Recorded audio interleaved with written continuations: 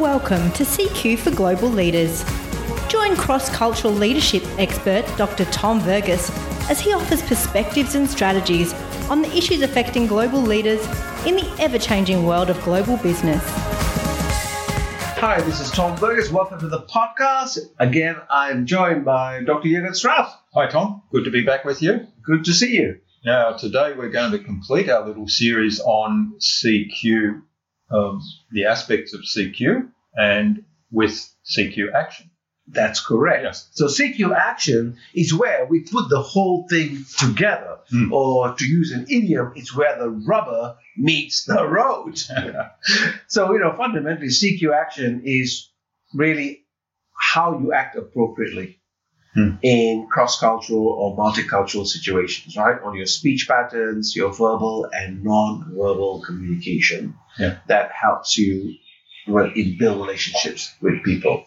So it's where it all comes together. And actually, it's much more difficult than you think. So I have met many, many people in my journey of life who have tremendous amount of CQ knowledge, yet find it difficult to execute into action. So what are some of the challenges that people find if they have the other aspects more or less worked out, but don't translate that into action? I think the biggest challenge is our default behaviors, right? So all of us have a default style of working. And most times when you're in a cross-cultural situation, we tend to be slightly,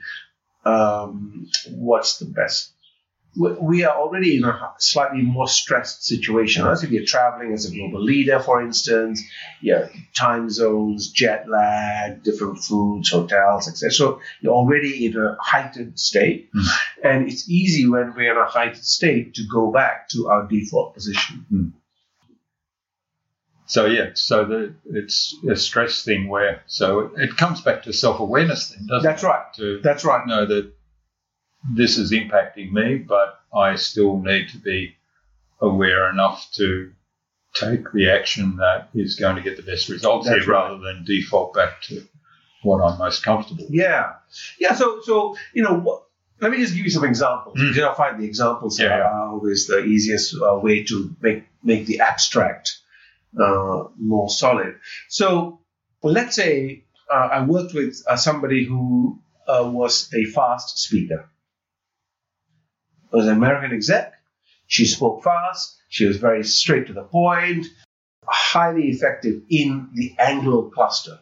But in some of the non-Anglo clusters, she came across as being rather aggressive, pointed, and as somebody said, no heart. Yeah. Okay. So what were some of and very knowledgeable. So then came up with a strategy, and the strategy was now, how do I pause? How do I breathe? So some of the things we put into play was, okay, somebody asks you a question in the team, and her immediate response is to go back, rapid response, right? Because that's what she does. That's her style. She started a new practice, which was, okay, I'm going to breathe. Okay? I'm going to just count to 3, take 3 breaths before I respond. So just that small action, just that small piece, slowed her down. And it helped her. It just changed the whole modulation. It changed the speed of her delivery. And it just helped her just connect better with the teams. And that's an example of someone who kind of did that. Yeah, that's a good example. And I imagine by slowing down and taking that pause that she was then also in a heightened state of finding out or sensing what was happening, what the response was, and so she could then adjust her answer to the question based on what she was sensing.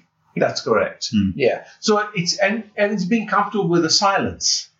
So most times, most of the people who come from the Western construct are not comfortable with silence. We fill the space. Yeah. one of the things we need to really work with our leaders is actually how to be comfortable with silence. So that's an example. Here's another example. It's also about actions. And what are some of the things you can do? So, for instance, again, we talked about this earlier. How do I hand the business card? Do I shake hands or not? So those are all what I call, above the waterline behaviors, the surface culture. Will they make or break a deal? No, they won't make or break a deal. But will they enhance a relationship? And I think those things will help, right? So it's like knowing all those things. When I walk into a household, do I take off my shoes or not?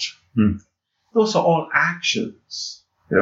How do I pay attention to what's kind of happening, even though sometimes I may not understand the meaning of what's happening? How do I do that differently? How do I introduce myself as a leader in a presentation? Because that's an act. That's an action.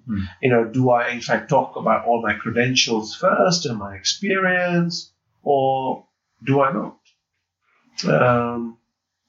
A client I worked with a few years ago was given a task of running a manufacturing plant in India. He came from Europe, and one of the feedback he always received was he looked very young. I mean, he was young. He wasn't young. He was young in terms of probably at that stage in his early 30s, but he just looked young. And a part of the strategy was actually to grow a beard so that he looked older. And so he did that, right? So, for me, that's taking action. So that he came across that as being older. And in part of his presentations, he would always talk about his credentials. He would talk about the projects he'd been involved with, because all that gave him gravitas, which in a lot of those cultures is important. That's part of the relationship, isn't it? They can look up to that person as the leader. So what are some of the huge mistakes you've seen people make in this area? I think the mistakes are fundamentally boils down to really things like body language, like either I'm using the wrong body language or not reading the body language. The non-verbals, just really not being able to hear what is not being said. We're spending so much time on the words rather than actually taking in the whole context of messages. I think that's a key thing. I think the other thing, and this comes back especially to providing feedback. We're talking then in the business context in terms of leaders. How do we give feedback in a way that resonates? So how do I get practice at that? And how do I take action on it? Yeah, well, that nonverbal is so important, particularly in situations where either you or the other person you're interacting with is talking in their second language. So then they may be making grammatical errors or expressive errors, and the words they say may not actually accurately convey what they really mean. I think that's a good point. All right, so what are some of the things that our listener can take away from today's episode? How can they take all that they've learned through this series and start to implement the action steps from that? So I think one of the things that you could always do is to get feedback yourself. So it's either to have some trusted people around you or have one or two individuals who can give you feedback on how you come across. So how do you act, right? I think that's always a useful thing to do. That's one. Two is I think it's always useful just as an action plan to observe other people in the culture that you operate in, right? Observe, use your sense of observation. How do they dress? How do they walk? How do they talk? How do they interact with each other? Are all clues that you can pick up. And then the third thing is, in fact, to practice. It goes without saying that you're going to make mistakes.